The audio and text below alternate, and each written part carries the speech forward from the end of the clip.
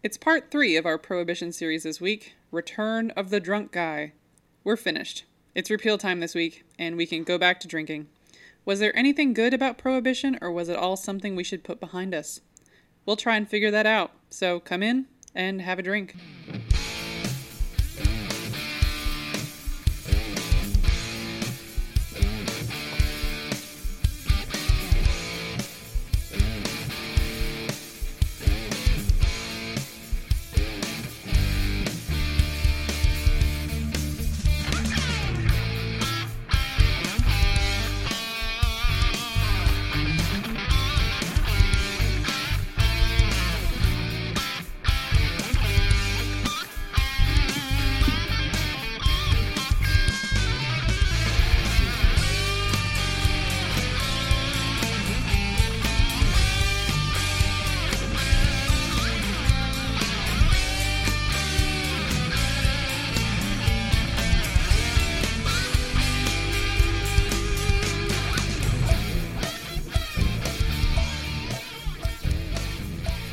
Welcome to Have a Drink, the show where you learn along with us about the glorious drink called beer. I'm Brittany Lee Walker.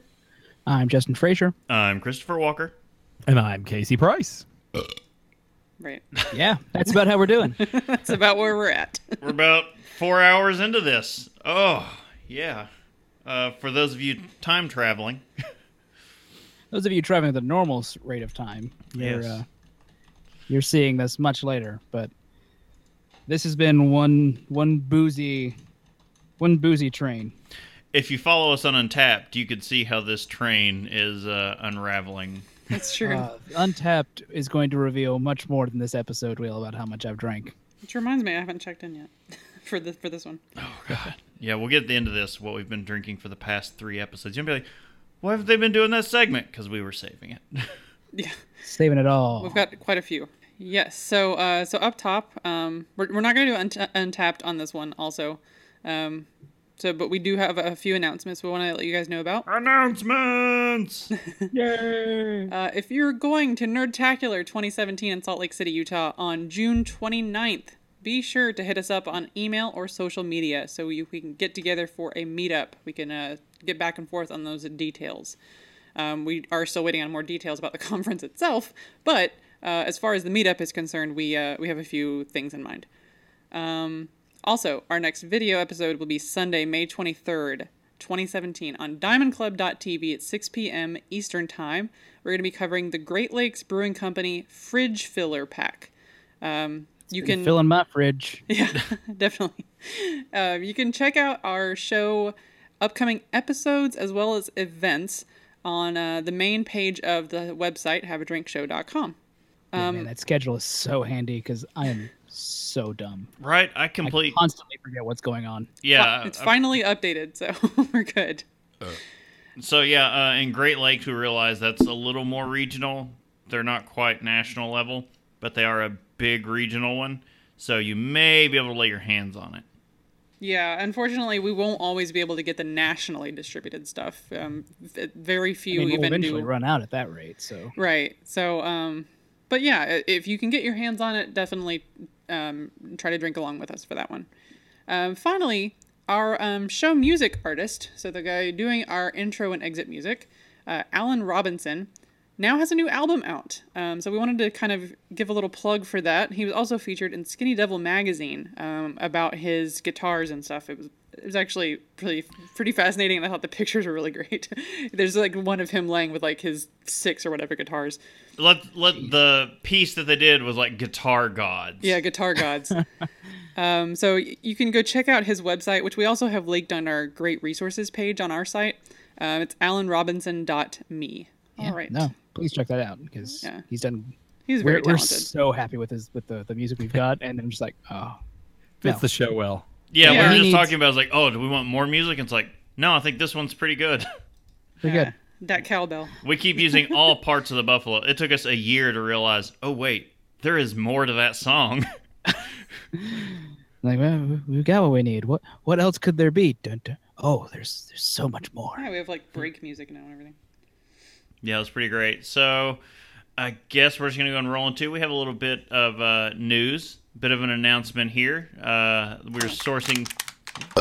Yeah. Yes, we're sourcing this one from Brew Studs. We've used them a few times. Beer Camp is back. They have a festival tour and collaboration craft beers coming in June. I wish they were coming near us with the tour. I will be Close. No cigar, though. Yeah, not really close enough, as it turns out. Beer Camp across the world, not across America this time, will deliver 12 dream beers and festivals in 8 cities. So it was only 6 beers last year, right, for across America? Am I don't remember. incorrect in that? I don't They remember. usually do about a dozen. 8 to I think a dozen. They fill the entire 12-pack with they don't duplicate in the 12-pack. Okay. For some reason I thought last year they only did 6 and they did 2 of each. But See, I don't remember the details for some reason. All I know is it's a whole new world. This It one is. looks great. oh yeah, they're everything for the across the world. I've got to get into this. In the You are spring, correct, Chris. huh? You are correct. They did 6, and they doubled up. Okay. Mm. I thought I had like we did the episode about them, and then we had one of each still in the fridge. So I was like, I can't wait to get to that. Last year they did Southern Table Beer, which is the one that had kind of the peaches and tea That and was honey fantastic. in it. They did a pale ale with rye, a session rye with hibiscus, and an imperial session IPA, an imperial brown, and a robust stout. And just weird experimentation that comes out sometimes in Yeah. the beer camp. I'm always just like, yes. So we're gonna have to do a beer camp special episode Oh for yeah, the video. that's gonna be a tasting. If we can get our hands on this, we're done. Special report coming in.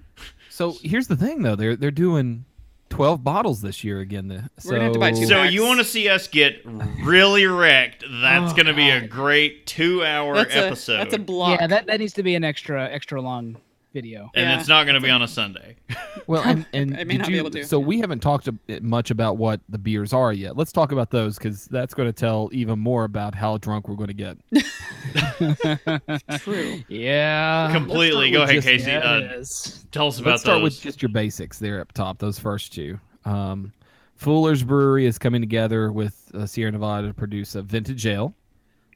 Garage Project out of New Zealand is going to be putting together a porter. If you look at Duvel from Belgium, they're going to come and break the mold a little bit and make a hoppy Belgian golden. You'll That's see Skipped St. over the Arnold from Avery. Texas. I want to wait to go back to that Okay. one. Okay. Yeah.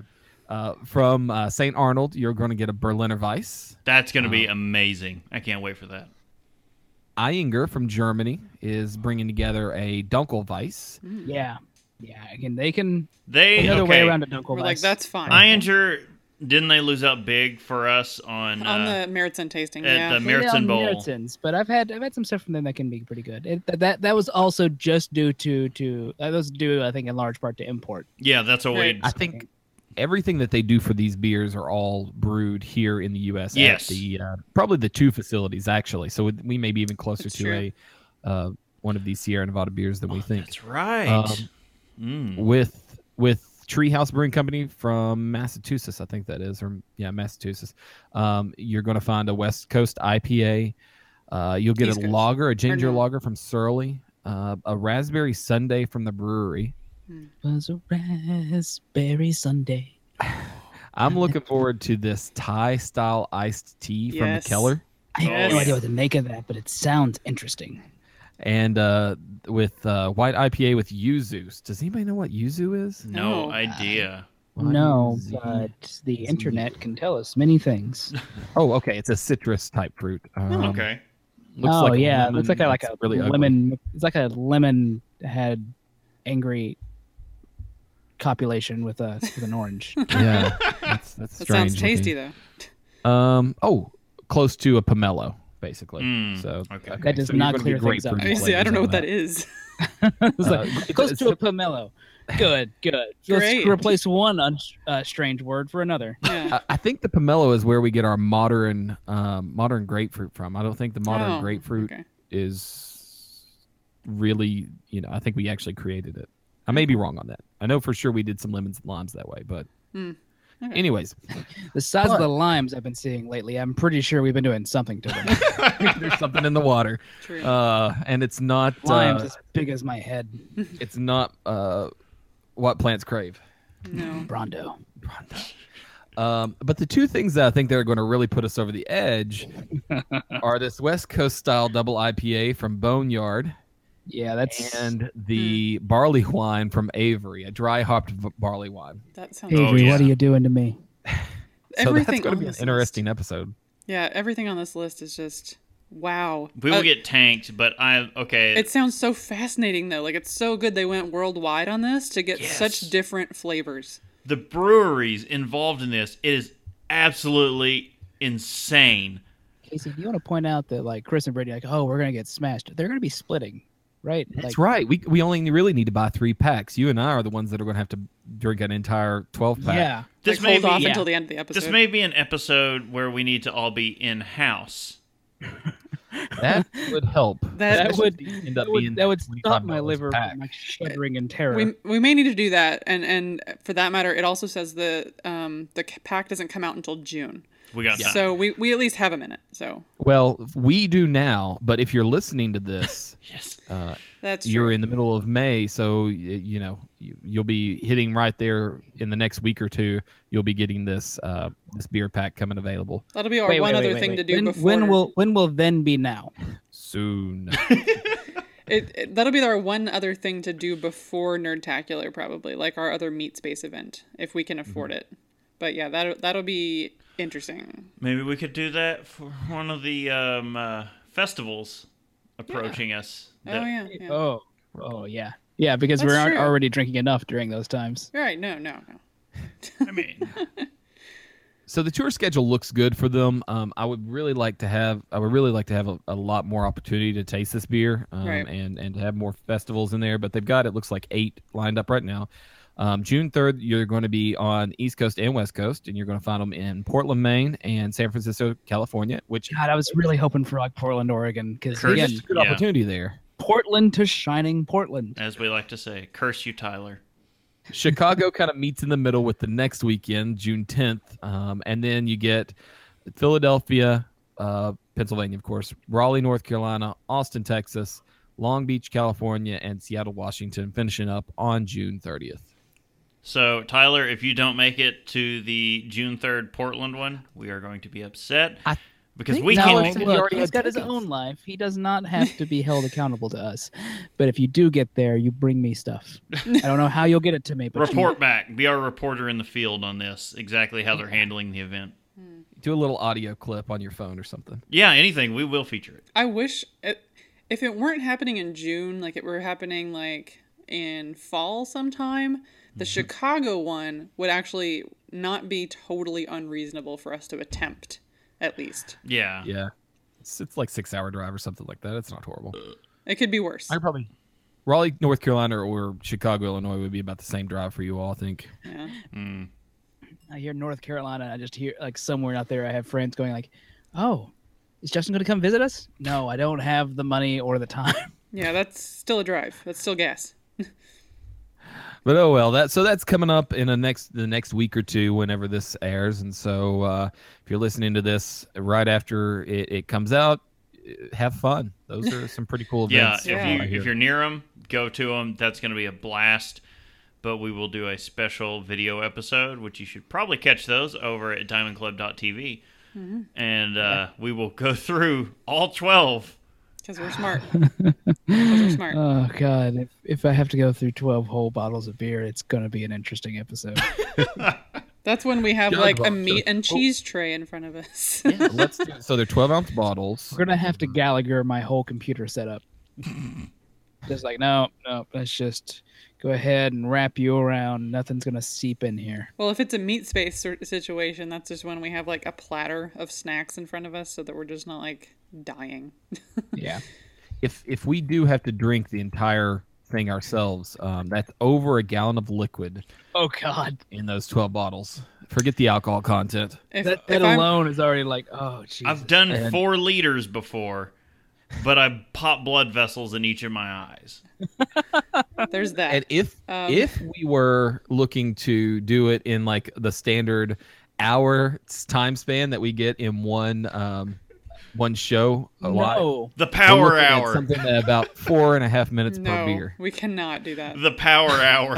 Okay. Oh my god. The other if there is ever a time for the power hour, it's that one. The other sad fact is that, again, and I say this because we're not trying to stick to a schedule because of the stress factor. So, like, if I'm pregnant by then, the three of you will be getting The power hour. If it's the three of us, then we'll die as champions. Yes. I'll be like running snacks in and out, basically, and Salute you, sir. doing have a tea. Okay. Well, let's stop this fever dream that we have. It's I gonna am- end in I'm Last so week- pumped. Last episode we got rid of alcohol, so let's see what's going to happen now that it's gone. I'm drunk. You're drunk. Everybody's drunk. We no truer are. words have ever been spoken about this show. Oh my. This has been a lovely afternoon. Like for those unaware, we've alluded to it, but we recorded all three in this Prohibition series in one afternoon. Again, because Afternoon we're is generous. incredibly We started smart. before noon. Yeah, we it did. was like 11 a.m. We're approaching like 4 o'clock. I cracked the first beer at 11. Yeah. That's I our tried own to separate be problem, good and have tea before 11. right? I had a Yeah. green No. tea, and then it's all been beer. I had half a I'm pot even of coffee. doubling up on one of the beers I've had right now, and I still have a special one for the end of the episode. So I had a half a pot of coffee, and it was like, no, there are no breaks after that. Yeah. I've had a sandwich. So let's start talking about what we've had. Correction. Let's start with a little disclaimer Yes. that we have started all these with. So, first of all, I would like to say that we are trying for historical accuracy in what we're doing, but we are biased in being very anti-prohibition. Sorry, it's just how we are. And slightly intoxicated. That is also a different disclosure. Again, as I've said in the previous episodes, we are going for historical accuracy, and history has some unfortunate views. Yes. We're using direct quotes from things, and not all of them would be what we would call, PC. yeah. We are going for accuracy, though, so we are going to try to read them as they are said. None of them are the worst of things that I've seen in the world, but Right. they're still not great. So we're going to try to present them in an accurate, and as accurately as we can. But we're doing it just for the show. This does not reflect our personal views. Yes, we are not taking sides on this, but we are not going to put words when it comes to quotes. We're not going to put words in someone's mouth, and we're not going to change them. So as they are presented to us, we will present them to you in that fashion. And if any of us attempt to run for political office, please do not put this in an attack ad. No, it will be. I Yeah. expect It will be. I fully expect it. Absolutely. I'm pretty I threw away any chance of running for office. No, once we started doing this. The Halloween episode pretty much put the Right. nails in the coffin It's on that cemented. one. You guys know, like, our skeletons are out for everyone to see. Oh, yeah, that's true. I forgot about that. Yeah. Crap.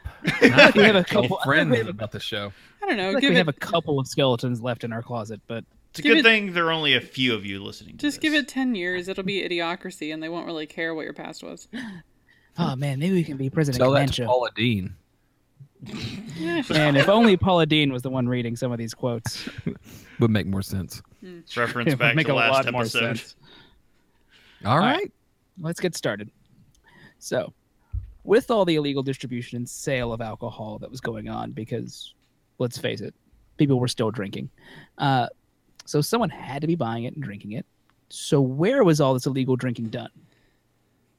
Well, sometimes in the home. There were provisions in the Volstead Act that allowed for, quote, medicinal alcohol, end quote.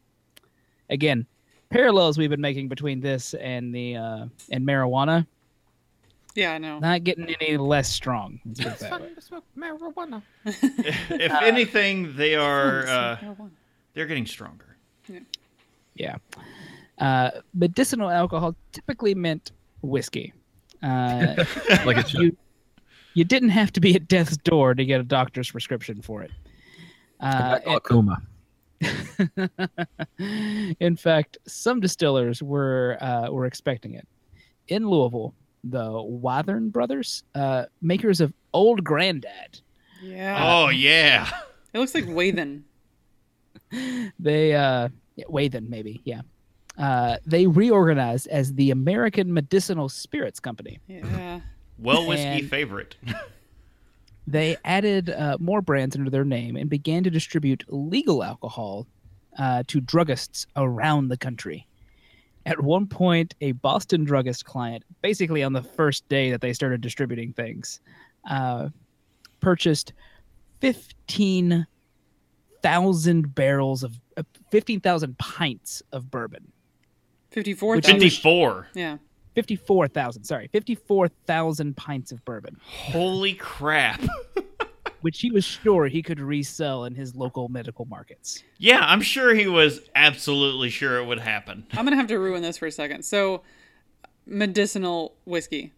My dad will still, if he has a throat ache, or if Oh yeah, he has circulation problems in his legs, and he's never really gotten it checked out because he hates doctors, and he's like basically got restless leg syndrome and some kind of circulation problem. Something me and your dad agree on. Yeah, he will take he's got a giant bottle of Buffalo Trace bourbon that he keeps hidden, and will have. He moves his fingers like that. His index About and this much. Yeah, his index and thumb's fingers up and down. He's like, about this much. About 3 or 4 Yeah. times. It's Yeah. like, hey, about this much. And he's like, it helps me sleep at night. And I was like, okay, Dad. And then my dearly amazing grandma, who just passed away recently, his mother at 89, Oh no, she loved it when we got married at Buffalo Trace. And our wedding was the day of her life. Like, she was like, She this was is the best bourbon. day ever. we took her to the Holy Land. We're like, no. Yeah. Come on, Grandma. We getting you drunk. This is the same grandmother who went deer hunting the year before she passed away. And the same grandma that's caught a deer from her grandson's bedroom window. Yeah, when she he was, shot like, it an through the infant. window when he was in in the crib. I love my grandma. She looked out the window and saw it and was like, no, I got this bad boy. Someone get me my gun. She was my favorite person, but although racist as all get out. At the same, Again, as this show has Yeah. show has recently shown, yeah, two sides to everything. yeah, from the South, although lived in Ohio. Anyway, but she also did the quote unquote medicinal thing of like every time she had an ache or sinus problems or a toothache, she had the Buffalo Trace ready, and then also the Old Grandad. I knew what the Old Grandad bottle looked like from a very early age when Grandma visited. Old Grandma the Lush. In the South, despite any, let's say, puritanical objections they may have towards alcohol in some counties, for being dry or wet, Right. everywhere has somewhere where someone has an old folk remedy about Yeah. using a shot of whiskey. It's that episode of West Wing when they have Lord John Marbury there Yeah. saying like, "Oh yes, I understand a bit of a ginger root and chive will, in a strong sort of whiskey will help with that cold." But it's not Yeah, even. so, No one was trying to get drunk. Is the thing. My No, grandma. yeah, my no. grandma was not about getting wasted necessarily. It's just for some reason that's the bourbon is No. what they turned to, and they would have just a shot. Appalachia, And then go to bed. which is what is Appalachia, strongly considered the culture of the South, is settled by the Scotch-Irish, and in most counties or regions where they settled, one of the very first structures built, besides a schoolhouse or a courthouse, was a distillery. Yeah. Yeah. Also, not mentioned in what I have here, there was a noted Covington, Kentucky Yeah. doctor who was just handing out prescriptions left and right. Our current I can't place recall of his name off the top He of my stayed in head, business. but He stayed in business. business. business was a booming. Goes back to I watched a marijuana documentary not too long ago, and it was this marijuana convention. They were having a competition of the best weed, and Yes. there was an MD there who was, his business was basically to hand out medical marijuana licenses or prescriptions, and they interviewed him, and he said, while high, appeared to be high, they asked him, have you ever turned anybody down for a prescription? And his response was very calculated in the fact that he said, everybody that comes to me has needed a marijuana prescription. So that worked out quite well. I'm just thinking of the former libertarian candidate for president, Gary Johnson. Gary Johnson, who needed one less hit on the vape pen every time he went on TV. Yeah. Let's instead talk about how you could make your own wine under Prohibition. Yes. Yeah. Under the Volstead Act and other provisions, it was illegal for the head of the household to allow to produce 200 gallons of fermented juice a year.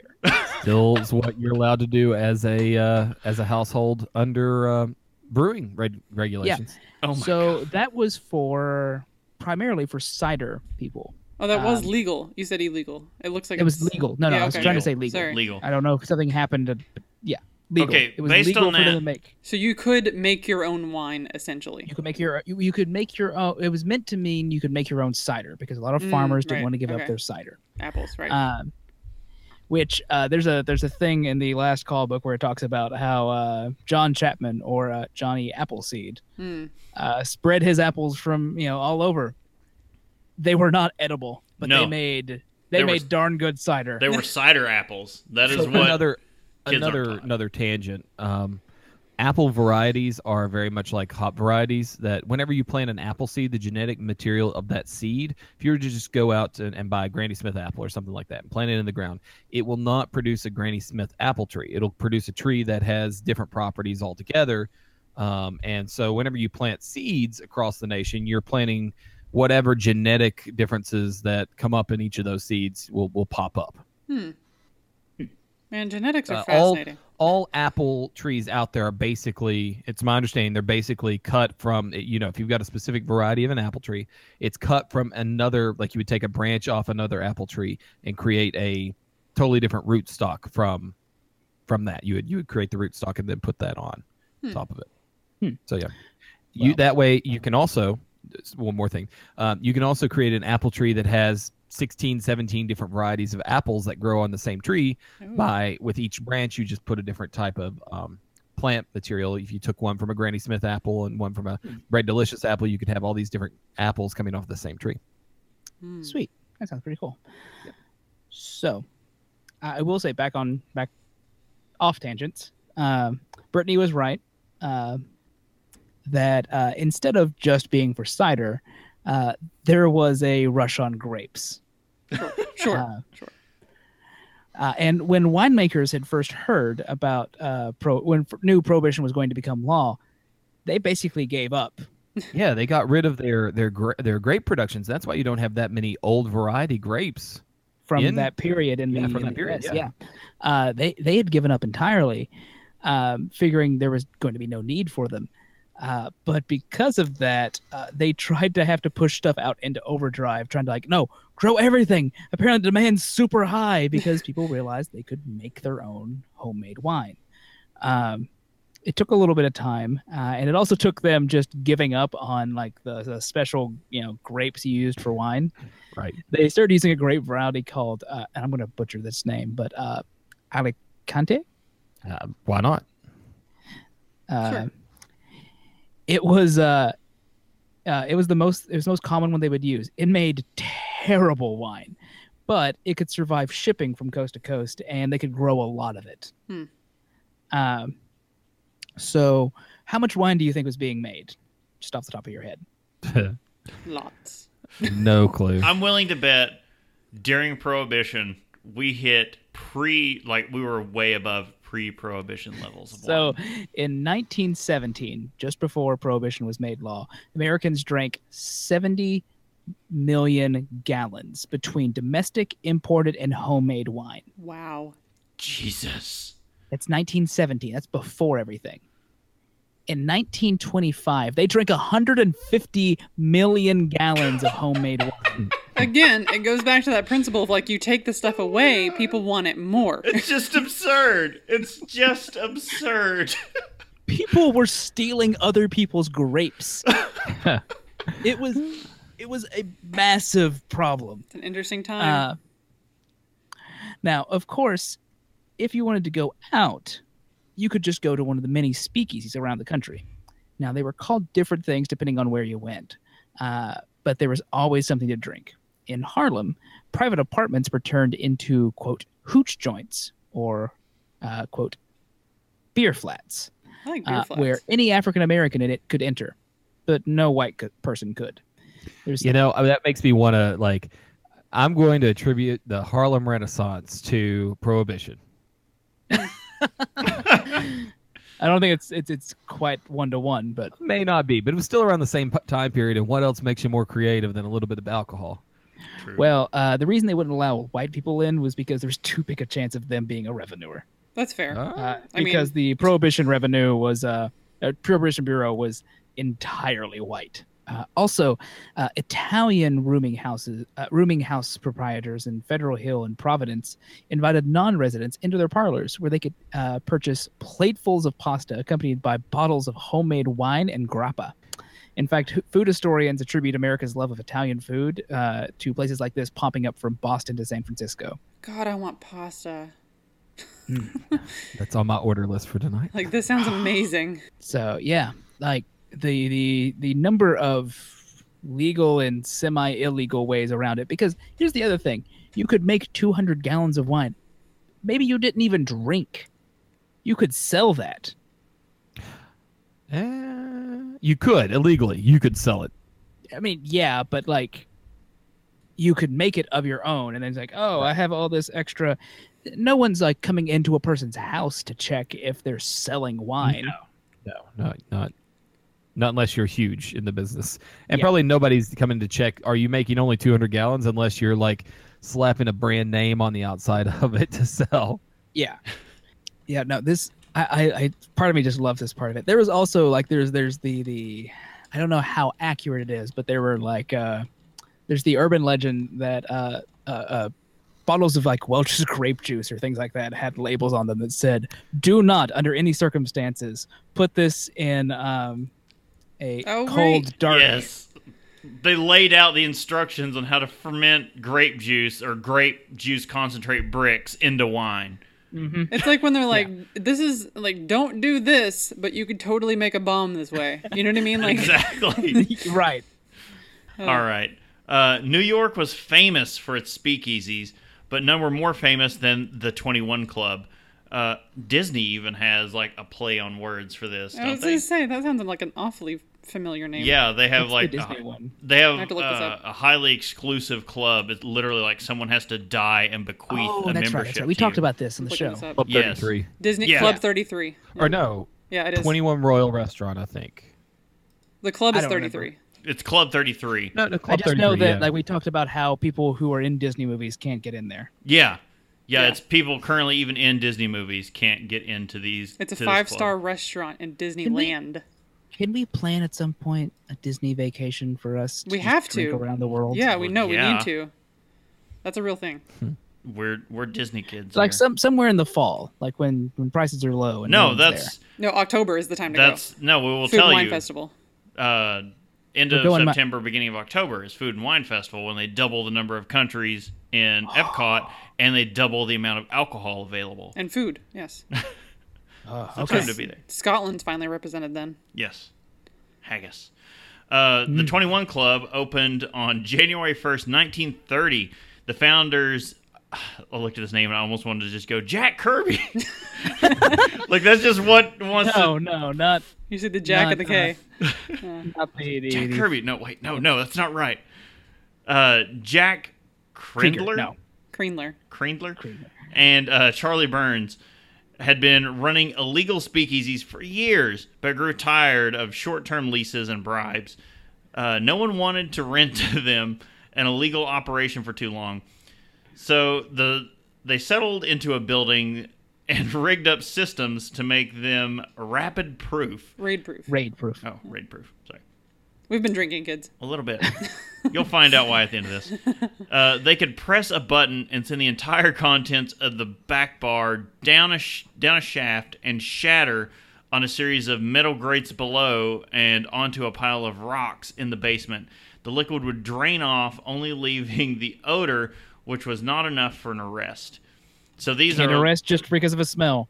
Gotta have proof. Yeah, that's a lot of old movies and newsreels Yeah. would show these as the shelves that were on a hinge system. And This is the place that you think of when you think of like the speakeasy. Like, quick, Yeah. the revenuers are coming, and they hit a button, and everything just drops. Like out. a phone booth turns around and like this whole thing. but it's just it's heartbreaking to think about that, like the All that waste shelves liquor, and yeah. it's It would be. think but about we'll your talk favorite about- think about your favorite gonna bar with all the bottles on display behind the bar, and they have to slam a button and all those bottles drop to their death. They are gone. All that alcohol just flushed away. Yeah. We are going to talk about why that is not the case in a little bit, but let's just move on for now. Speakeasies did represent a massive shift in the drinking habits of Americans at the time. Women were actually in drinking establishments to drink. This is a massive departure from how things had been. Typically, you would only see women at some sort of bar if they were working there as a barmaid or some older profession. Wink, wink. Yeah, sorry, it was too good of a reference. I think that's a good place to go ahead and probably promote Adam Ruins Everything with how women... How prostitution Yeah, Yeah. The West. settled the West. Yeah. That was a really good episode. No, it's an awesome episode. Go check it out on YouTube. Prohibition brought the women out to get them to drink. They catered to them. Many speakeasies were set up as restaurants specifically to attract women. Just as many restaurants became speaks to avoid losing business to the newcomers. Newcomers, should that be revenuers? Well, I mean, You it know. kind of works out that way. There was an entertainment at these speakeasies, jazz bands. You know, that kind of harkens me to, I guess it is almost at the period. Man in the High Castle. It just took me a second to come to me. Jazz is outlawed, and the only of places... course it is, because it's... Oh, never mind. I'm not going to say what So the angry. reasoning they would have is, but But yes, speakeasies are still a thing in Man in the High Castle, and that's set in like an alternate 60s, right? 50s or 60s? Either way, but... probably 60s, because if I've not seen the show, but the conceit is that like Adolf Yeah. Hitler is Oh, no, gone and he I'm 2 seasons in. I'm right with it, and it's amazing. But jazz is outlawed the same, not as the same as complete alcohol, but the speakeasies are very much associated with jazz music. So that it just furthers on. So jazz band singers, dances where you could dance the Charleston. We're also, oh God, the Charleston. Whatever it took to bring in more of these ladies to add to the business, even installing powder rooms for them. Another barrier being broken was racial integration. Sorry, I'm just thinking like, yeah, go, no. Once you put in bathrooms, you mean you know it's here to stay. Pretty much. Integrated nightclubs and cabarets began to arise, usually in black neighborhoods. African-American jazz musicians would lead groups playing in clubs in these neighborhoods, playing to sometimes all-white patrons. Other places were completely... It's a bizarre form of segregation, by the way. Yeah, it is really odd. Other places were completely integrated, though. An African-American magazine, The Messenger, had a piece they ran saying, "We see white and colored people mix freely.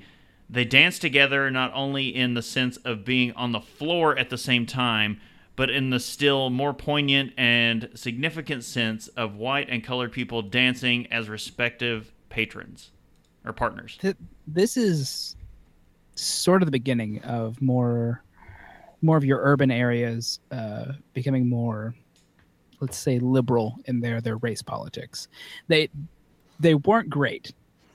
They would still like, well, that's the black neighborhood. We don't go there.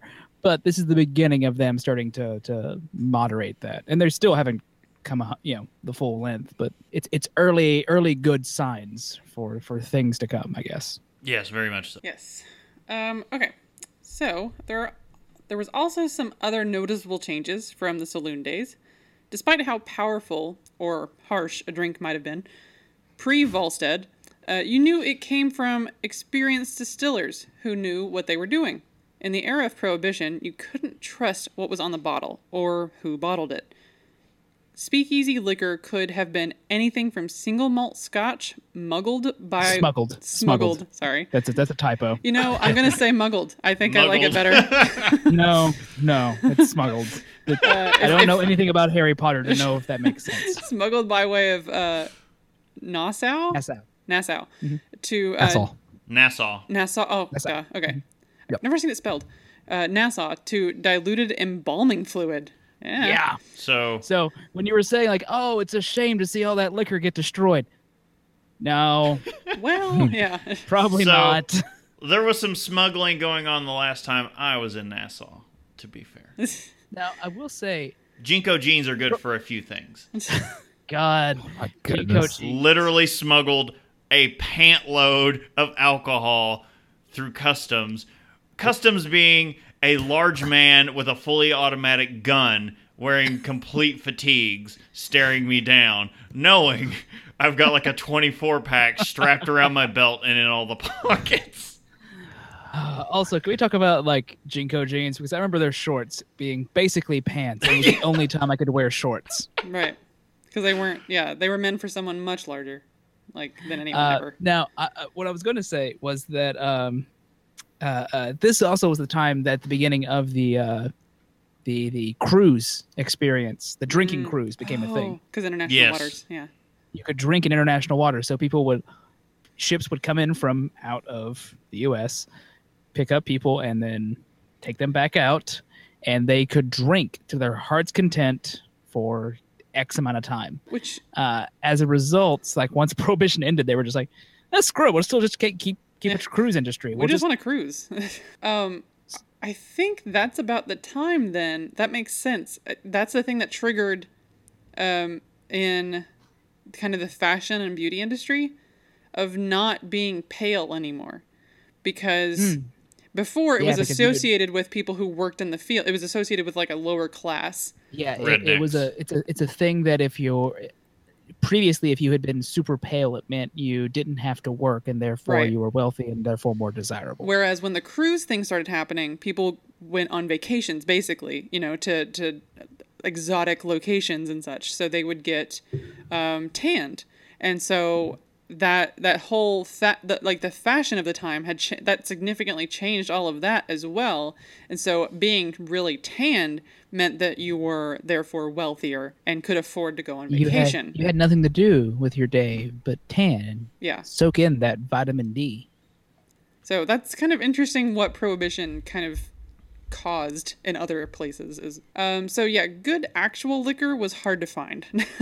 And if the people were willing to break the law to sell it to you, they probably wouldn't mind lying to you to sell whatever they had on hand. Sometimes it was as harmless putting a high price label on some cheaper stuff. Other times they'd color wood alcohol and call it scotch. Oh, yeah. Yum. Yeah. The bad days. Yeah. It just sounds like, oh God, specifically it being scotch just makes me go, you monsters. Right. This is where the whole thing of, bad whiskey can make you go blind comes from. Right, yeah. Yeah. But the upside, I guess, kind of, is this did bring about the new invention of the cocktail, which we, discussed on a few episodes. Very drunkenly. Yeah. Kind of like now. There had been mixed whiskey drinks before, and the martini, but changing the styles of the time, plus the lower quality liquor, required something to help it go down. So mixers to hide the taste of terrible, quote, gin, were very common. In fact, gin itself saw an increase in popularity and usage. It was available everywhere, though whether it was true gin is up for debate. Quote, before Prohibition, gin went into martinis and negros, said Fortune magazine. Now, even the elite were ready to drink it. Quinine... So sorry, you were the one that had to read that. Oh, yeah. Quinine... hence the quote, kids. Yeah, I know. I just picture that being said by like... And I said negros instead of negros. We're going to stick with negros. Negros sounds much better. But I'm just picturing like... okay, this is going to make me seem... anyone else watch Downton Abbey but me for the first couple seasons? We did not, no. Okay, it just makes me think of the old mother in the show, though. Just saying that, oh, no, gin is only for for martinis and Yeah. What it probably Yeah. just like what's her face? No, I can't remember her real name. Never mind. Because I just want to say Professor McGonagall, but you didn't watch Harry Potter, so it doesn't matter. nope. I can say that it's not going to help me. Yeah, Maggie Smith. Sorry. Okay. Quinine water and ginger ale found its way into gins and rye whiskeys for the same reason, to hide the odd chemical smells from these manufactured alcohols, which is just Lovely. great. Yeah. So how did Prohibition stay on the books for so long if it didn't seem to be doing much more than marginally dropping alcohol consumption at the price of escalating the crime rate? Let me point out that there was, in fact, a drop in the measured amount of alcohol consumption during Prohibition. That it did, in fact, marginally do what it set out to do. Right. But at the same More time, people drank less. I wonder how official some of their numbers may have been too. That's up for debate. But Yeah. So primarily by the might of Wayne Wheeler, as we discussed before, and the ASL. One of their main ways of keeping it in play, despite the new president Calvin Coolidge not really caring about it one way or the other, was... Can I talk about real quick? Yeah. Calvin Coolidge just being the most don't give a Yeah. crap president ever. There's a reason his name, you're kind of like, I don't really recall a lot Oh, right. about him. He was a president. Yeah. So my favorite story involving Calvin Coolidge, I will tell any opportunity I get a chance to, Now's your is chance. a reporter was told to say try to get was talking to him, and it's like he'd been trying all night, and finally after hours of trying to get this man to talk, who, by the way, Calvin Coolidge's nickname was Silent Cow. Finally the reporter gave up and was like, all right, look, I have been trying all night to get you to say more than 2 words. I have a bet that if you say more than 2 words, I win. And he just looks at the man and goes, you lose. Wow. Jesus. Yeah. No, that was the man that he became president due to death. But Oh, yeah. but also he won his own re-election because the economy was doing great Yeah. under Calvin Coolidge and his hands-off Apathy. approach to governing Yeah. until Bum, bum, bum. Yeah. So him not caring and the suppression of the immigrant and urban vote is what did this. It had always been a successful tactic for them to decry the immigrants as the root of all their evils and woes, but they were growing at an alarming rate. They knew that under the Constitution, the House's districts are based on population, citizen or not. that's an interesting thing that I constantly forget is that it's based on Right. population of the country, not citizen count. Yeah. You have to stop and think about that for a second. This did not sit well with the Dries. Yeah, that's what they're called, and it's yeah. grammatically That's fantastic. horrifying. Yeah. In fact, they knew that the maps were due to be redrawn in the 1920 census, which is why they pushed so hard for the amendment before then. They would have a very different playing field if they had tried after redrawing all the districts. So a number of laws and provisions were passed.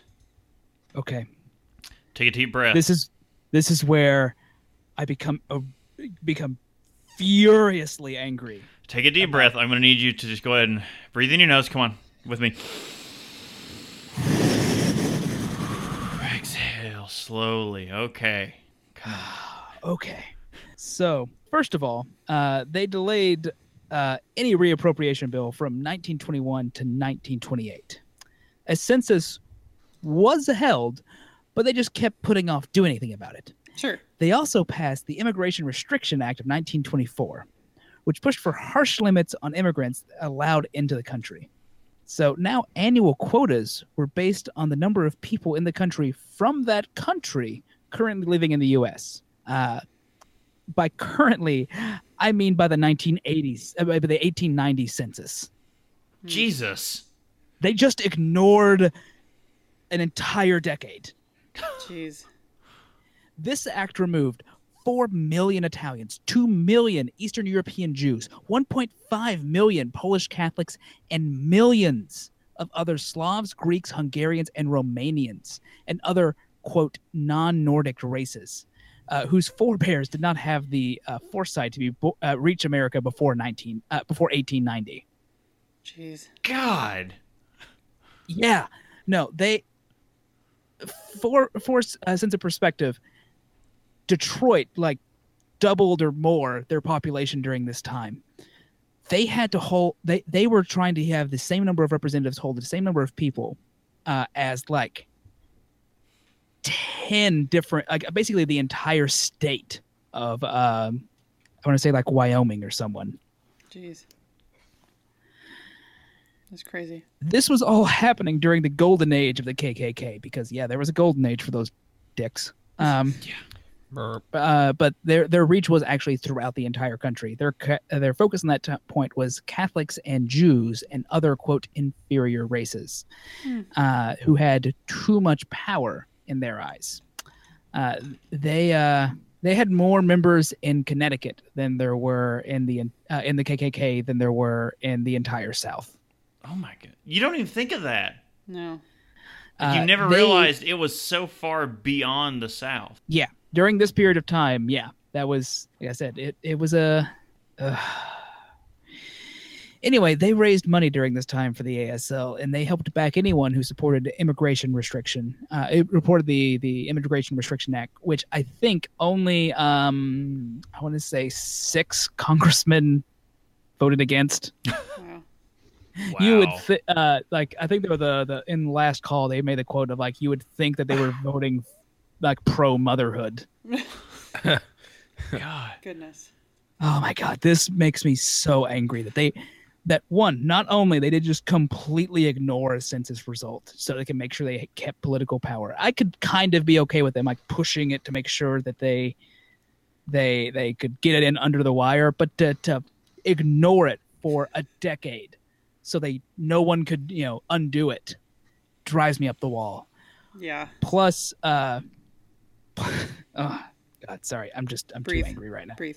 Breathe in your nose, out your mouth, slowly. But you have a right Plus to be the fact angry. no one knows about this. That no one no one actually realized like, oh yeah, no, we just didn't really count a census for a decade. It's fine.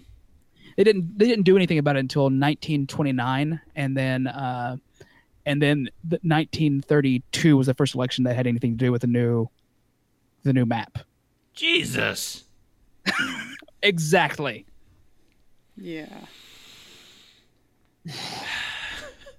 See, I'm not the only one who has to take some deep breaths during this. Yeah. So 40 years? They were basically pretending it was that long ago. Yeah. That's nuts. So they just Because put a they hold. knew they knew at the time that the divide between dry and wet was primarily an urban and rural thing. The rural areas would typically vote for dry measures, and urban areas where there were more immigrants would vote for wet areas. So they made sure that the urban districts didn't get too much control. So I'm going to make some stretches on this because we see some of these same issues coming forth today. Mm-hmm. But also at the time, you saw it as the rural areas. It kind of, I want to say it was you could put a thou doth protest too much on this because in the rural areas, you had moonshine. I'm throwing up the air quotes. You can't see them. You could produce it yourself and no one know about it. You could still have access to it and still go in public and say, oh, alcohol's the devil and it's ruining everything, and go home to your pot still where you're still producing so much for yourself and getting a large part of the ASL supported members of Congress were privately very wet, but publicly had to be dry. Warren G. Harding got elected because of the ASL. Man drank like a fish, but they didn't care because he pushed their laws. Thank you, Ohio. The whole thing seems to fall along those lines because you kind of see it still a little bit today, not as much. But like the urban areas, the last election had kind of a rural-urban divide. Oh yeah, it very much did. But I mean, it's when it came to this particular issue at the time, the urban areas, it was extremely more difficult to produce alcohol in an urban area as opposed to a rural one where you have the land and the means to do it, like to provide all the resources yourself. Whereas in an You'd urban rather one, you have resource to yourself, source it. or at the very least, hide the things that you were doing. Yes. For example, my grandfather was not a moonshiner. He did, however, grow ginseng, which is legal but expensive, and people would steal it. And so he could, in our case, in Eastern Kentucky, could just go out into the back in the mountains of his property and just plant it and hide it, and then come out some period later and go, all right, let's drop off some ginseng so I can make some money. Whereas from those activities today, you get the ginsengers who are going out. Like, people did it so frequently at that time period. There's just these large caches now of ginseng out in the mountains that you have people that go out and harvest, just like go out searching to harvest it and sell it now, because there are these long forgotten patches. Well, ginseng is naturally occurring too. It is. It is. It's not illegal. I'm just saying, like, that is an example of like it's costly for some people to its value over the amount of effort, I guess, it takes to grow it is Yes. Yes, but you can still And find wild- these patches. Wild ginseng grows.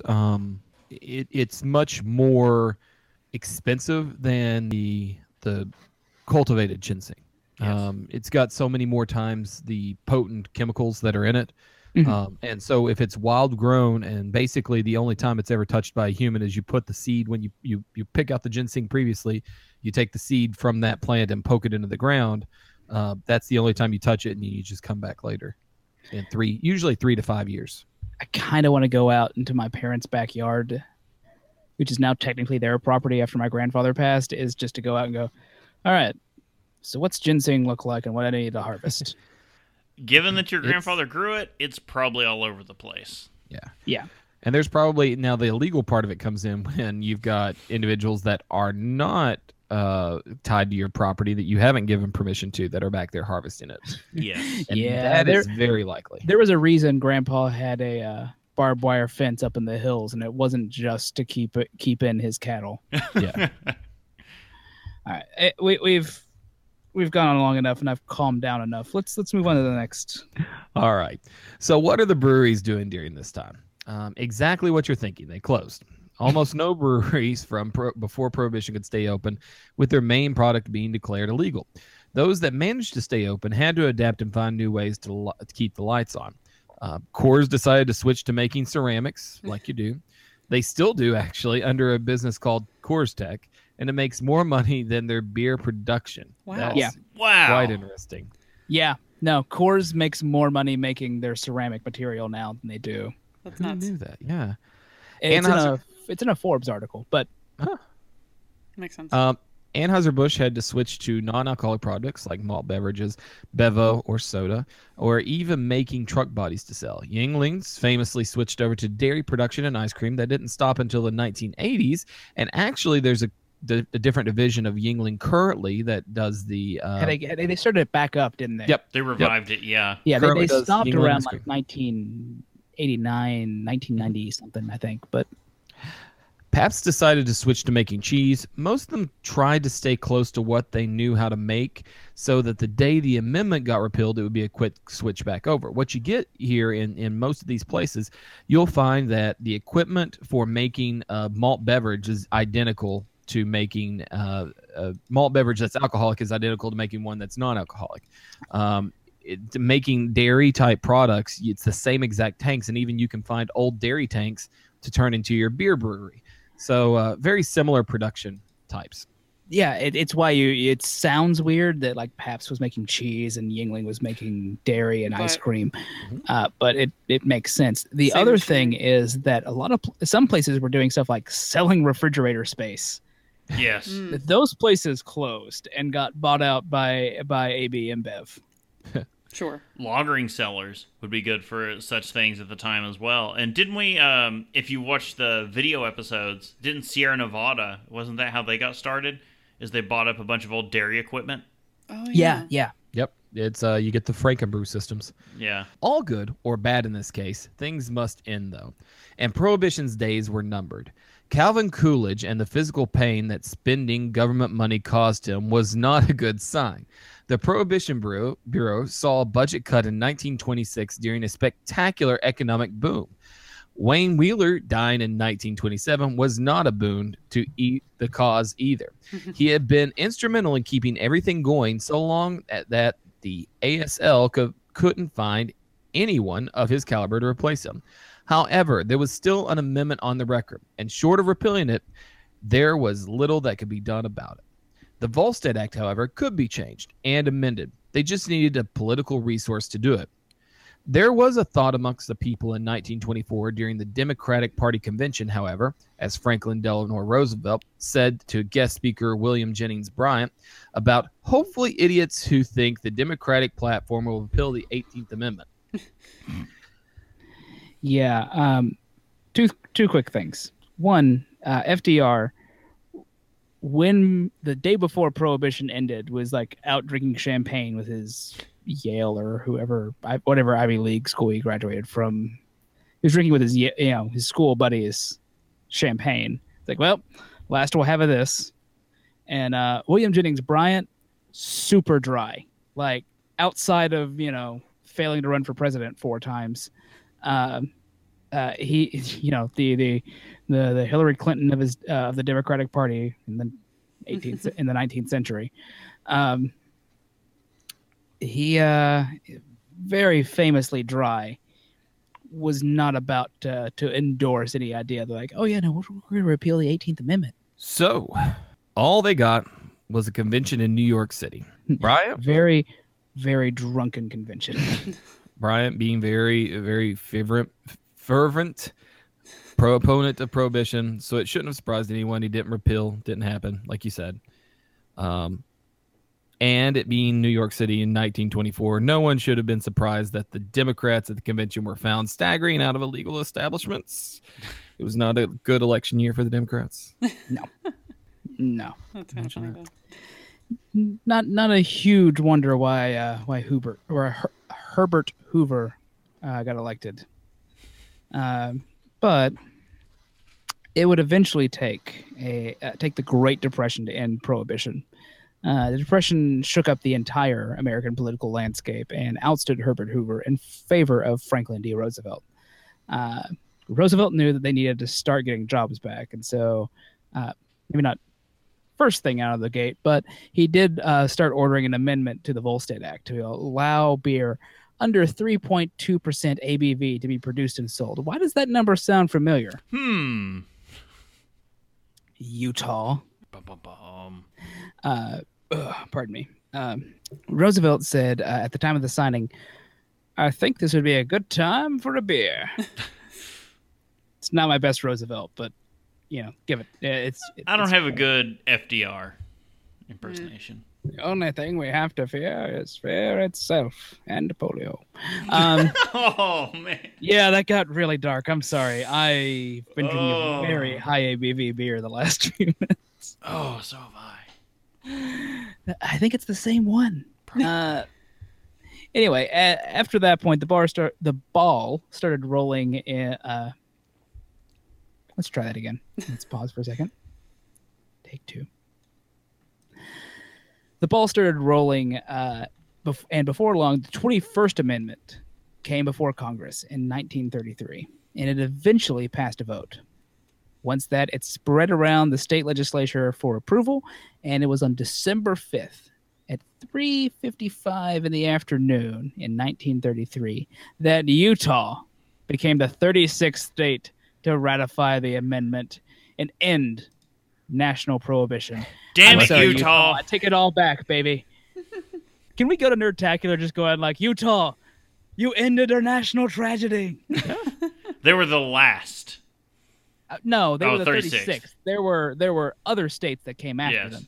And That was what it took to just put them over the and limit. the Mormons, the Church of the Latter-day Saints did actively campaign against it. Thank you.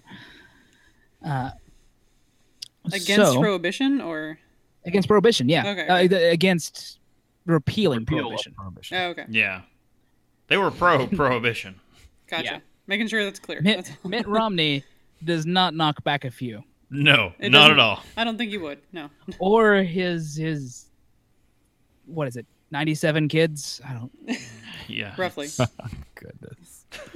I don't know how many Romneys there are. Bunch of Romneys. I know like 80% of them are male, right? I don't know. Something like that.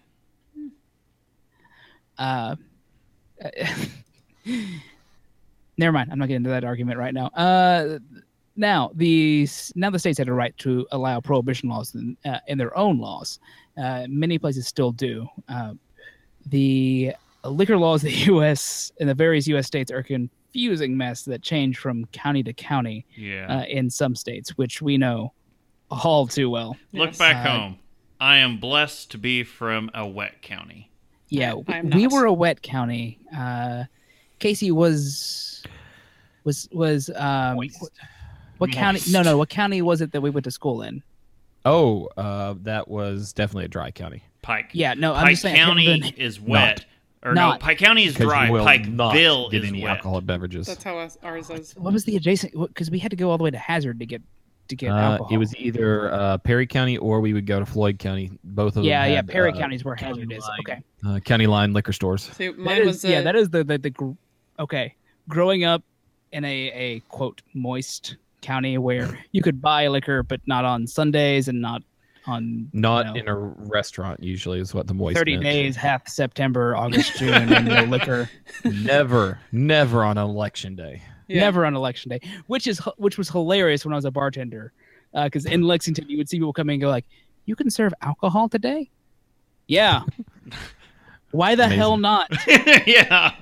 Which- Prohibition's over. To this day, the county I am from is still dry, but the city that I was closest to me rather is wet now. Yeah, But that was never the Which was case. always super weird because it's that the city is wet but the county is dry. Yet the That was city the- still has no real they've like two restaurants that you can really buy alcohol in and enjoy. Fairness, what else is there in that county? No, there isn't. They were one of yeah. the first 9 cities to actually allow alcohol sales on a. And it's still not doing well for them because they're not taking advantage of it like they should be. They're not. No. Sorry, I'm thinking back to like high school and when it's a different personal thing. Never mind. Yeah. that's- Anyway, yeah, no, our own personal experience with the dry wet thing is I always find hilarious because like growing up I was like, what? Why are there places that you can sell alcohol but places that you can't? I don't understand the reasoning here. Nor does anyone. Not really. Anyway, many of those laws are getting removed only recently, and others seem like they won't ever be repealed. However, the changes to society and the effects on the national prohibition has put on the country are still being felt. We have only recently reached the numbers of breweries nationwide that we had prior to prohibition. Actually, we've exceeded it now, Yes, right? we've Finally. already quite well, 25% over what we had. Yeah, we've greatly exceeded it. Like our thirst is just like we are just like, no, this train has no brakes. However, I will say because of prohibition, Anheuser-Busch dominated the beer landscape post-prohibition Yep. because it was they knew how and they were able to distribute nationally.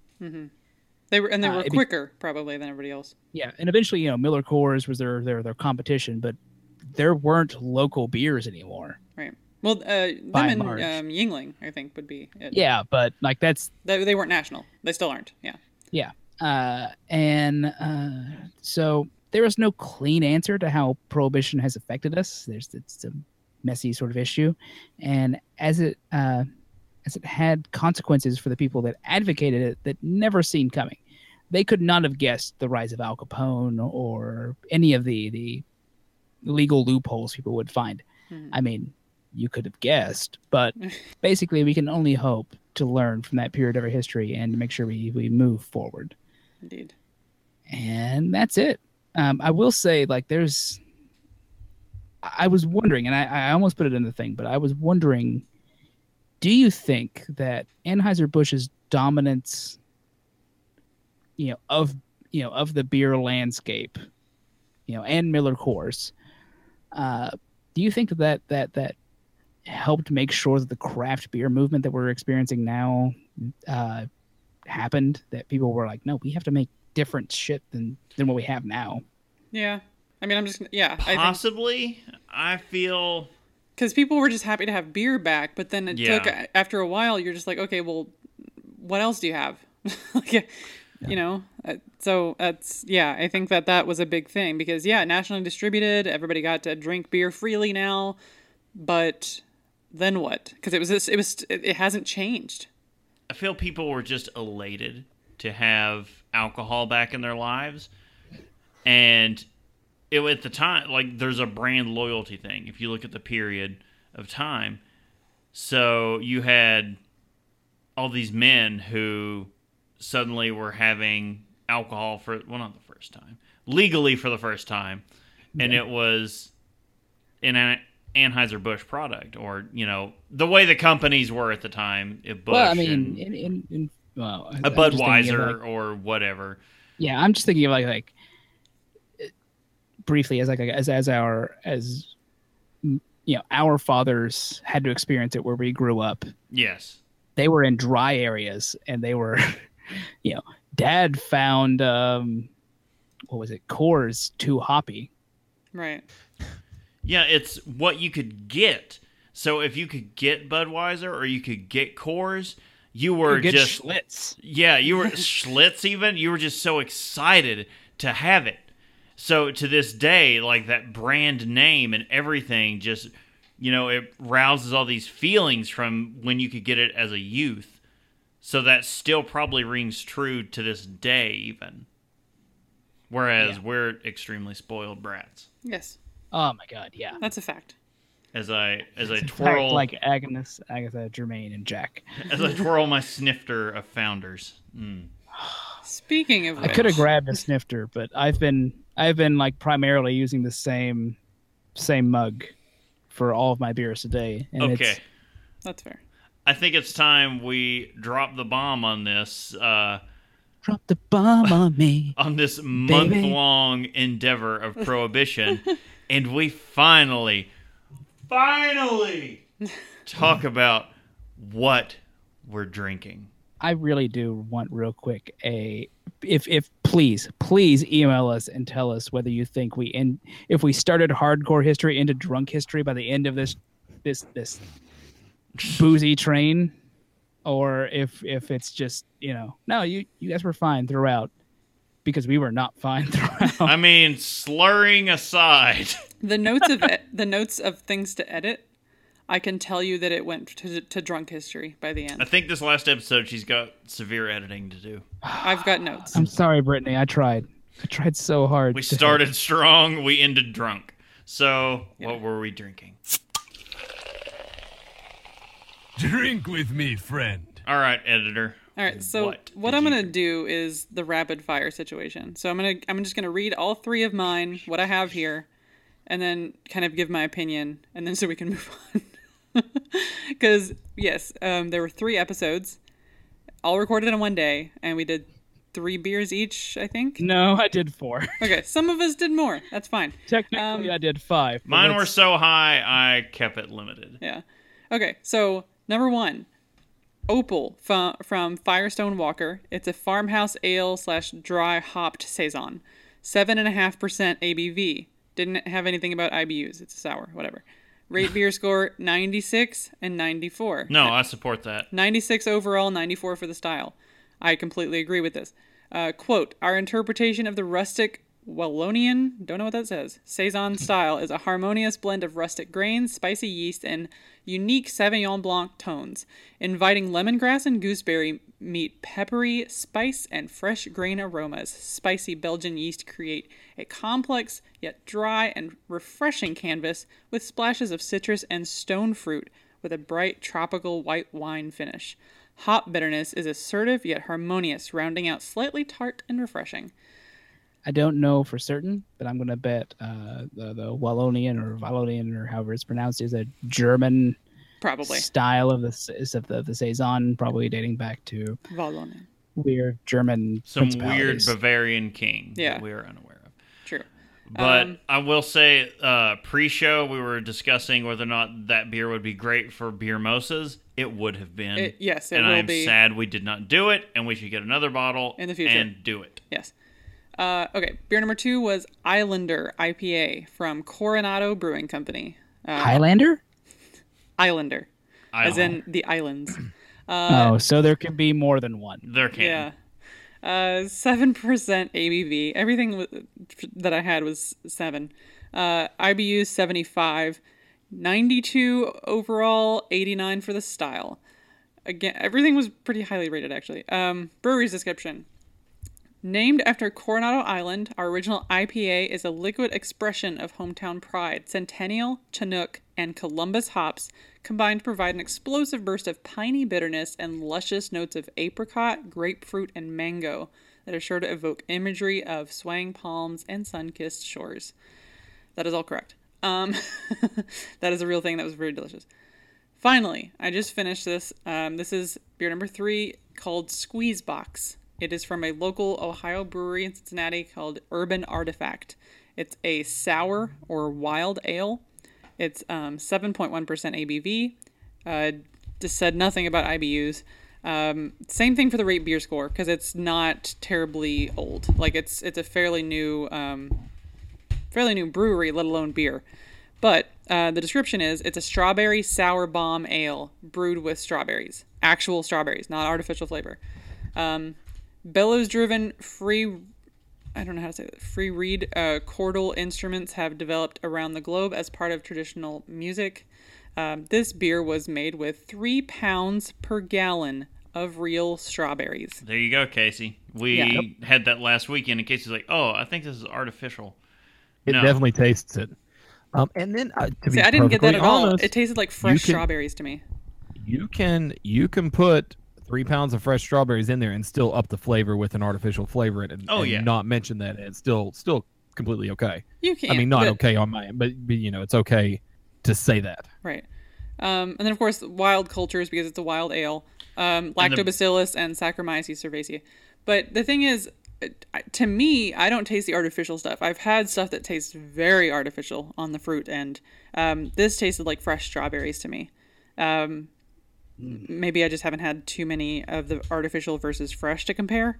But so real quick, the Opal from Firestone Walker was amazing. It would have been a good beer mimosa drink. It is very refreshing. You definitely get the lemongrass and some spices. It's just a really good farmhouse. Yeah, I would recommend that to anybody. And it's just the regular Opal because I guess they have a few different varieties of the Opal. How good of a farmhouse would you say it is? Can it hold both horses and cows? It could. Potentially, yes. It was very delightful. Yeah. A nice way to start a fine, this gives away when we recorded, Easter Sunday morning. Yeah. It's but like we rolled out of bed at 11 a.m. We're cracking open an Opal. It's a good thing to start on any occasion, I think. I mean, I like the farmhouse ale kind of saison. That's my favorite thing. But as far as the sours are concerned. The Islander IPA from Coronado was fantastic. There was a bit of like a tropical note to it, which I guess is probably from the hops used. Definitely like I get the grapefruit, a little bit of pineapple, and the mango. Very good. And then the Squeeze Box is just fantastic. It's just the right amount of tart for a wild ale, and then the strawberry taste is just kind of on point for me. It is. And oddly enough, extremely delightful. Yeah, it's one of the few local ones I had today. The brewery, I can't say enough about. They specialize in wild cultures. That everything is brewed that way.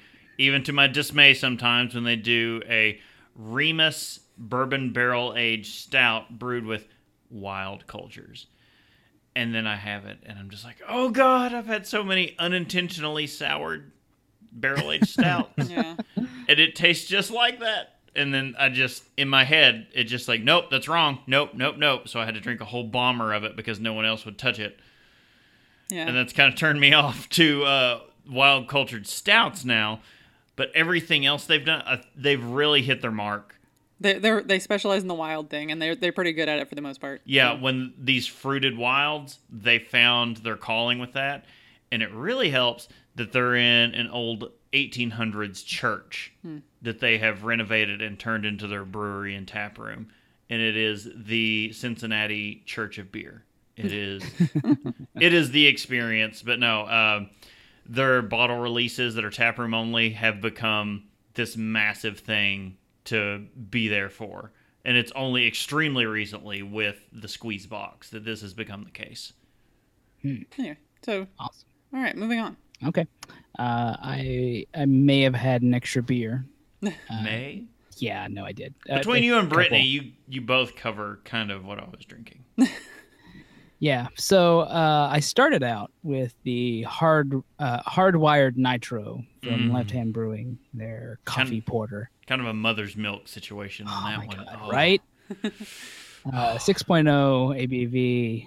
I don't have any numbers on the IBUs, but it's a 69 overall. 96, Sorry, yeah. 96 overall and 98 for style, Yeah. I believe. We all went on the high rating scale, apparently. We're like, Prohibition? No, No, we got to no, show we'll- that up.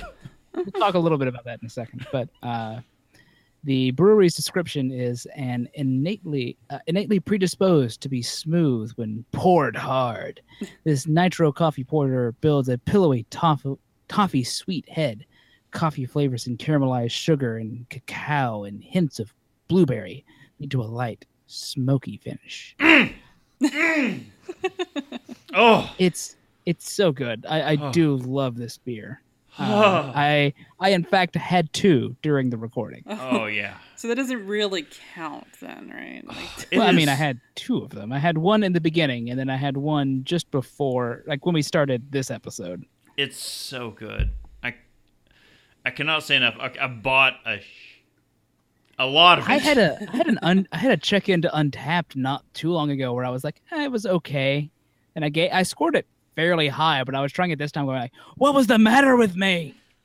I bought a lot of it on a closeout at a liquor store around here that is infamous for their closeout deals. Like, they sell things by the case for like $11. And I got a bunch of it that I'm still holding on to because at the time I was like, I'm not drinking all this now. There's no way I can get through it all. But then I was like, it's a coffee porter. It's gonna keep for a while. It will. Oh my god, I loved this beer so much.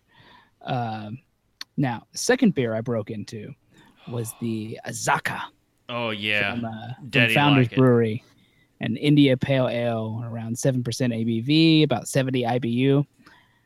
Rate beer score of I believe 64. Sorry, I keep inverting my numbers. 94 overall and 92 to style. And it says the brewery description, named after the Haitian god of agriculture, the Azaka hops has an intense tropical aroma with hints of citrus and mango. A touch of caramel malt gives a sweet backbone to support the righteous fruit character of this beer. Pouring a burnt orange color and registering at 7.0% ABV, your taste buds will worship this heavenly hop delight. No, With 70% ABV, I'd be dead. no, that but beer. all the rest of that's correct, though. That beer gets me like rock hard. So this is the first time I've had this beer. Oh, Oh, really? They sell it in 15 packs of cans. I've had it in my refrigerator for I don't know how long. Get it fresh. Oh my god. I'm going to try and get it fresh now because it was still delicious. Like maybe the hop had dropped just a little bit in it, but not much. That's Next such a year, good IPA. You've got it. It's the yearly release. You have to get it the second you find it on shelves. Oh yeah. Oh, Yeah. Oh my god, it was so good. Azaka hops, probably my favorite hops. So, beer number 3 was the Hop Syndrome Pils Lager Oh, yeah. from Epic Brewing. I may have grabbed some of this in your attempt to empty your refrigerator. Yeah, the one that we pushed on you. Right, yes. No, there's some other ones that I'm like really interested in trying out. This one is a Pils Lager. It's about 4.5 ABV. I couldn't find anything on the IBUs. It says 62 overall and 92 to style, Ooh. which I agree with. It's fine. Yeah, I've had It's- it. It's fine. okay, but it is a pilsner. It's very pilsnery, but it's not. It doesn't bring anything to the table that's not like, oh my god, this is the most amazing thing ever. Yeah. It's just kind of okay. I think I rated it like a 3 or a 2.75 on Untapped or something. There is a current. This is actually being covered in a lot of magazines right now. Beer Advocate is hosting a big discussion about this. this like national revolt against loggers. Yeah, I could see that. It's 'Cause like they're like, people- no logger. The people are turning on the logger because you can't really be as inventive as Yeah. you can with ales. You can't do as much with it. Casey has a sigh. Casey, would you like to comment? Ales definitely have. I think that's I think that has nothing to do with that whatsoever. I think it's the difficulty that you get when you're trying to make a lager. Your temperature control has to be much better. It's very difficult to make a lager.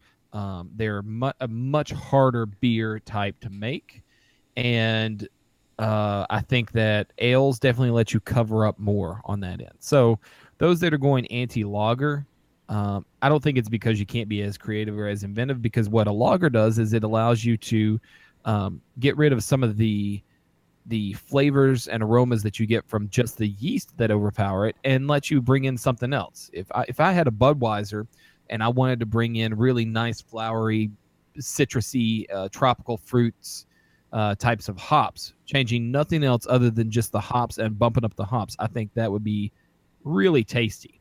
Up the hops, pump it up. Yeah.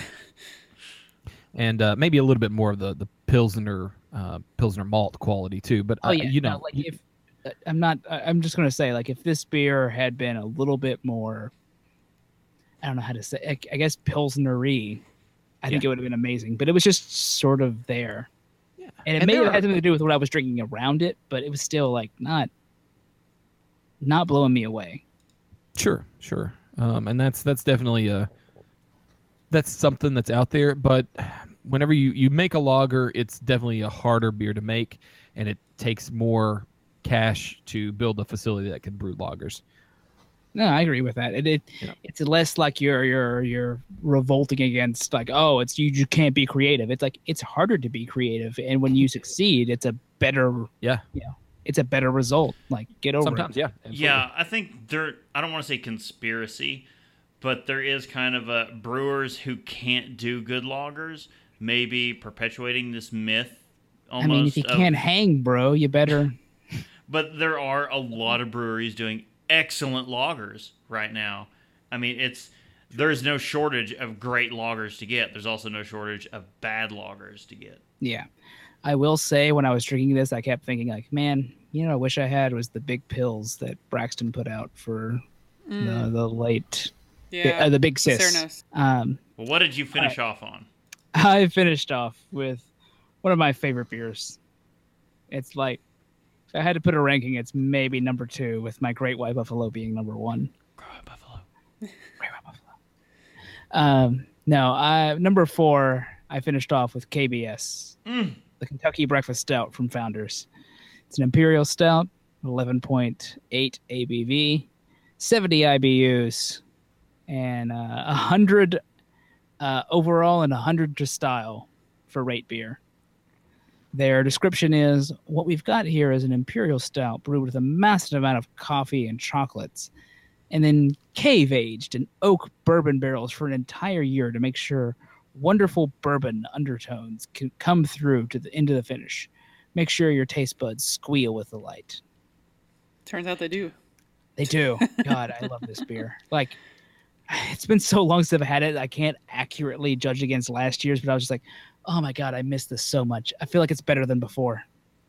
And it may just be where I haven't had it in a while, but man, I love KBS. No, it is amazing, and it was one of my beers as well. But I had to check because I saw your your thing of 11.8, and I was like, really, that low? And I had to go check, and they came in almost a full % less than last year's release. Yeah, last year was like 12 point something. Yeah. So ABV was definitely dropped on this year's. I'm going to jump in there and say they may not have been aware, or they may not have, they probably were aware.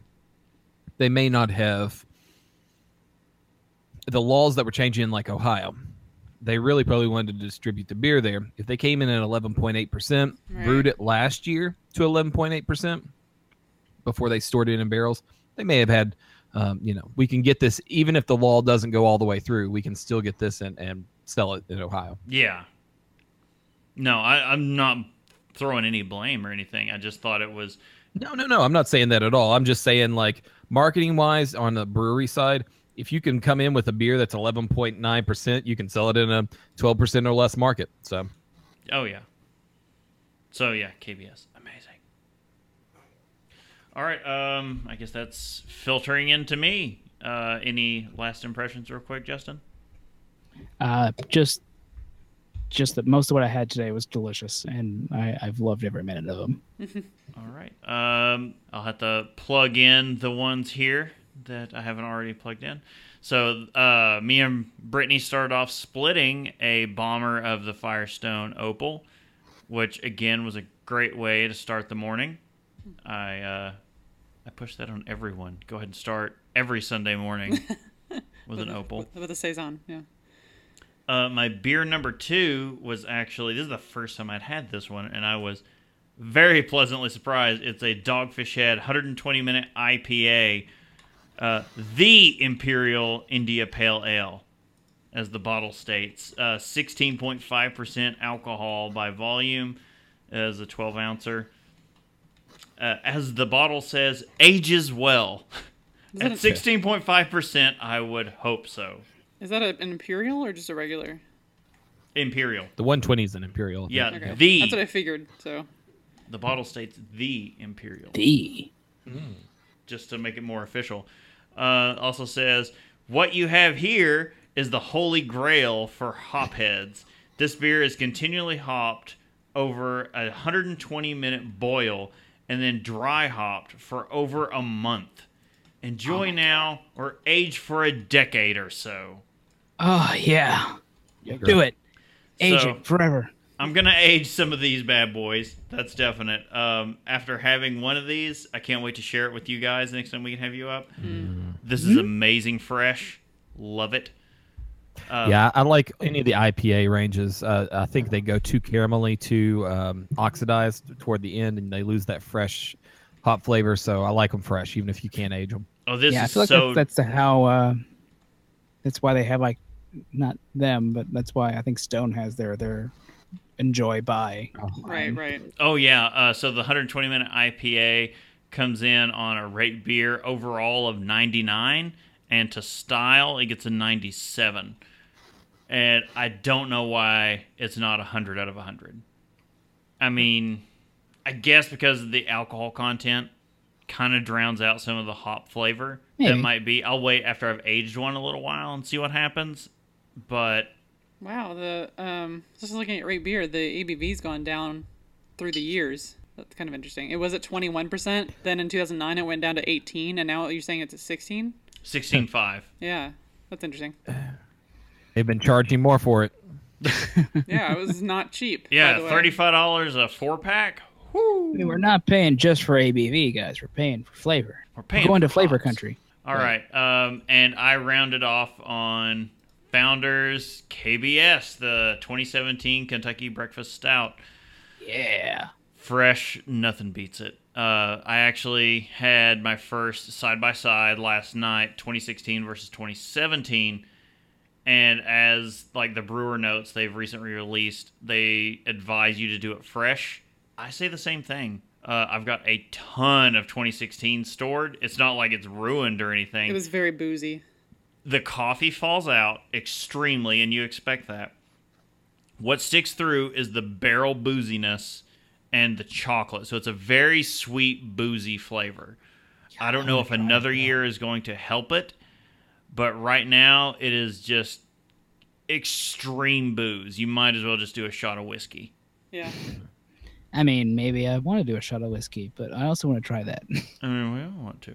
But yeah, Founders KBS rate beer is 100 out of 100. ABV this year a little lower. Again, I don't think that harms it at all. Fantastic. I like the rate beer description. A bit of backwoods pleasure without the banjo. This strong stout is brewed with a hint of coffee, not just a hint, of coffee and vanilla, then aged in oak bourbon barrels. Our process ensures that strong bourbon undertones come through in the finish in every batch we brew.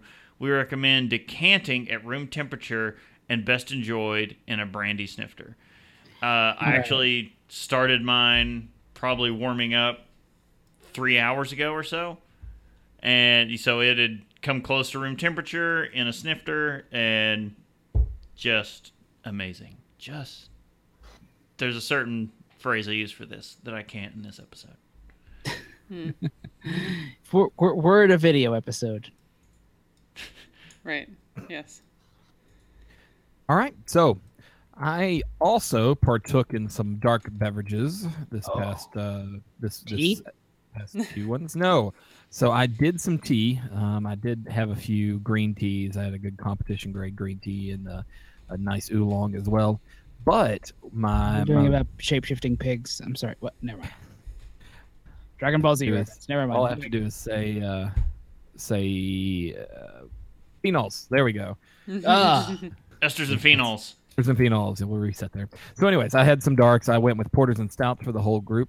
I had with Bob, or Justin, even though we were in different places, we apparently had the same idea, and we both. I'm went sorry. with What happened? I blacked out for a minute. We went with the hardwired nitro porter from Left Hand Brewing. Then after that coffee beer to start the morning, I went with a beer for breakfast stout, which was a nice secondary start to the morning. Yeah. And then Scrapple. finally, when we were getting to the end of celebrating Utah for all their hard work in ending prohibition, I went with the polygamy porter Which is from quite good. Wasatch Brewing. Yeah. Polygamy Porter's pretty solid. I like it.